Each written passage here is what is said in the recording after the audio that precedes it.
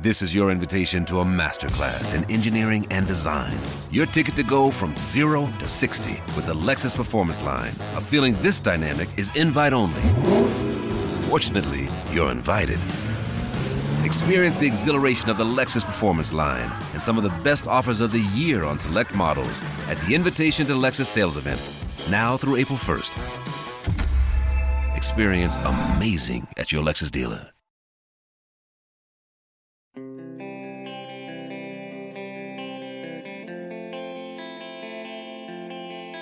Louis Domingue has been around a long time in the National Hockey League, even though he's only 29 years old. And he's put up some pretty ordinary numbers. But he sure looked good the other night in San Jose, didn't he? Good morning to you. Good Monday morning. I'm Dejan Kovacevic of DK Pittsburgh Sports. This is Daily Shot of Penguins. It comes your way bright and early if you're into football and or baseball. I also offer up daily shots of Steelers and Pirates, where you found this. Domingue made 40 saves in the Penguins' 2-1 overtime victory against the Sharks. And he stole the game. There's no way to soft pedal that. The Penguins did not play well, especially through the first two periods. Domingue kept them in it, made a couple other big saves in the third, and then Sidney Crosby and Jake Gensel hooked up for a really, really nice overtime goal. But Domingue was the star. He stood tall. He is tall. 6'3" goalie. Looks a lot different than Casey DeSmith in that regard alone. He was aggressive. He was smart around his net to the sides of the net where the Sharks seemed dangerous all evening. Active with the stick, confident, befitting the experience that I mentioned that he has. Looked like the guy that the team really ought to be using as the backup goaltender. Which, of course, given how poorly DeSmith has performed, is now issue number one on this roster as it relates to what this team needs to do to be fully prepared for the long playoff run that everybody, including them, is expecting. For his part, Domingue, like a super nice, super classy guy, had only this to say to reporters in San Jose. We all like each other. We all push each other. I'm just here to give a break to Jars, and whatever happens. But I'm certainly not thinking about any battle with any goaltender at all. That's exactly right. You can't be thinking about taking people's jobs or whatever, because then you start getting into all kinds of negative mindsets, including hoping that the other guy fails, and then you're not a team player and everything else. All you can do, as Domingue would say, is take advantage of the opportunity that's in front of you. That was the opportunity. The Penguins needed a pick-me-up after the way they'd performed overall in Los Angeles. They got spanked by the Kings. That hadn't happened to them in 2 months. They got spanked. And then the Sharks looked like they were well on their way to doing what the Kings did. Only Domingue slammed the door. He made the difference, which is exactly the effect that you want your backup to have, as opposed to what we've seen with DeSmith, which is, Tristan Jarry's played way too many games in a row, but we don't trust this guy at all, and let's see if we can somehow avoid playing him. And then they play him anyway because, you can't blow the wheels off the other guy, and he stinks, and you think to yourself, well, at least we can get through the next couple of weeks without playing him again. That's awful. Just awful. And you can't get away with that. I believe the Penguins are going to make the playoffs regardless, because they've shown to have themselves one hell of a good hockey team. They really have. But that's not where you're going to be setting the bar now. When you're routinely beating the NHL's best, you got to start thinking a lot bigger. And that means you got to start fortifying that position. And Domingue at least at least, without extrapolating one great night, looks like he deserves a chance to do that. This portion of Daily Shot of Penguins is brought to you by the good people at the Greater Pittsburgh Community Food Bank, where they're committed to providing food for all of our neighbors in need across Western Pennsylvania. They, in turn, need your help. Find out how $1 can be turned into 5 full meals for those in need. Visit pittsburghfoodbank.org. I've shared with you on this show before that Ron Hextall and I had spoken at length in Toronto a few weeks ago about the state of the team's goaltending and how their belief in Jarry never wavered.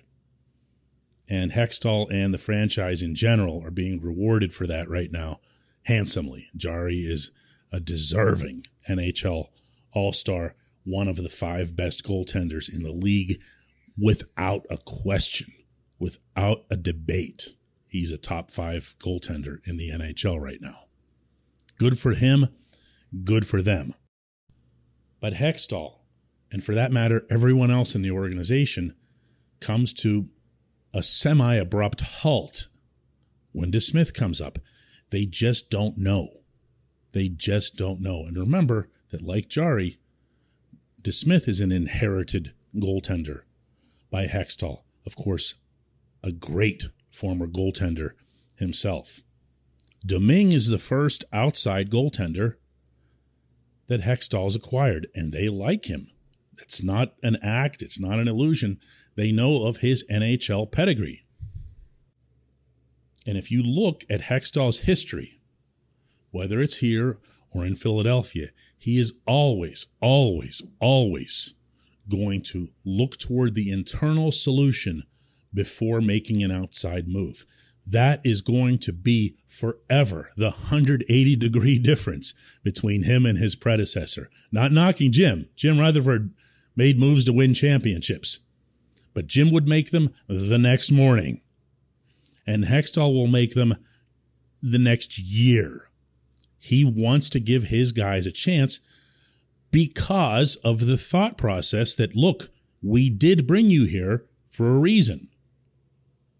We're at least going to see what you've got. Case in point, glowing, beautiful case in point, Evan Rodriguez. That's what you want to see from your people who are already under your watch. Okay, we're missing all of our centers, kid. Go get them.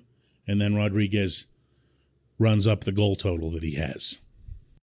There isn't anything, especially under the taxi squad plan that the NHL has put in, that prevents a team from giving the number 3 goaltender an extended look. Not waivers, not any of that stuff. You can and are right now in this league carrying 3 goaltenders. Well, it's pretty clear that the 3 is outplaying the 2 in the very small sample sizes that we've seen. And we know, at least we should know, what to expect from DeSmith for better and worse, including the really good stretch that he had last season. The Penguins know who he is. They know what his ceiling is. It's time to see how the other guy works and how the team responds to playing in front of him. It sure looked good for one night, right? When we come back, just one question.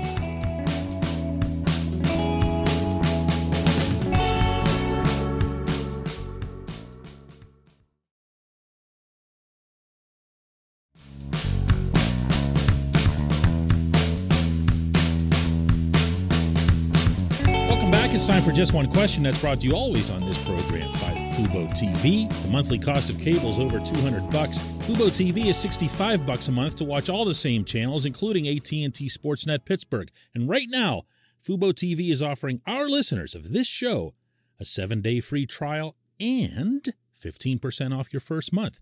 Just go to FuboTV.com/DK. FuboTV.com/DK. And today's J1Q comes from Mike Anatori, who asks, in hindsight, Was Jim Rutherford brilliant or incredibly lucky to hire Mike Sullivan to coach in Wilkes-Barre? And was it further luck or brilliance when he promoted Sullivan to replace the overmatched Mike Johnston? Well, before we turn this entire episode into a nod to how great Jim was, let's remember that Jim hired Mike Johnston, okay? And that was a rotten hire. Mike Johnston, nice guy, consummate pro, everything else. You use the term overmatched, Mike, and that is pitch perfect. That is exactly what he was. He was a junior coach thrust into the NHL working with superstars who, by the way, although they wouldn't blast him publicly, had zero respect for what he was bringing at the NHL level. Just zero. So if you're going to give Jim high marks for everything that followed, you got to start with the lousy hire that he made up front. Now, Sullivan was brought in to be a development guy, which seemed kind of fishy even in the moment because he was an established decade-long assistant coach under John Tortorella. He'd been seen by a lot of people, including Tortorella, as NHL head coaching material times 10.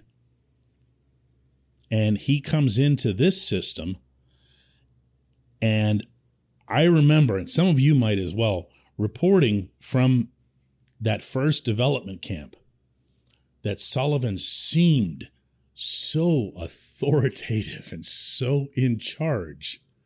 And understanding he wasn't usurping Johnston's authority or anything like that. He was left to be in charge of this specific on-ice process. And you could tell that he was in charge the same way that you still can today. There was one boss on that rink. And the way he engaged his players, not just by being vocal and whatever else here, but being hands-on, by being right there with them, dealing with them one-on-one. That was a sight to see, and I remember not really knowing much about this guy, but sharing that information. So he goes down to Wilkes-Barre as what appeared to be exactly what played out, which is that if Johnston wasn't going to go well, they had a guy here ready and raring. So Sullivan goes down there.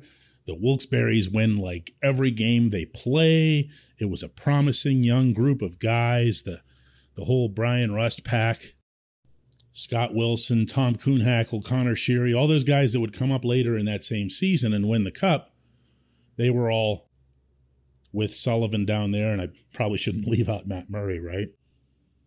So yes, adding Sullivan was obviously an outstanding move and an inspired move. But understand that it was made within the context of trying to patch up a lousy one. Mike Sullivan is the greatest coach in franchise history, and that is not small praise when you go back over some of the names that are on that list before him. Sullivan is number one, and he should be the coach of this team, really, for as long as he'd like. I appreciate the question. I appreciate everybody listening to Daily Shot of Penguins. The team is in Las Vegas, playing tonight, 10:08 p.m. Eastern Time face-off, and we'll talk about it tomorrow.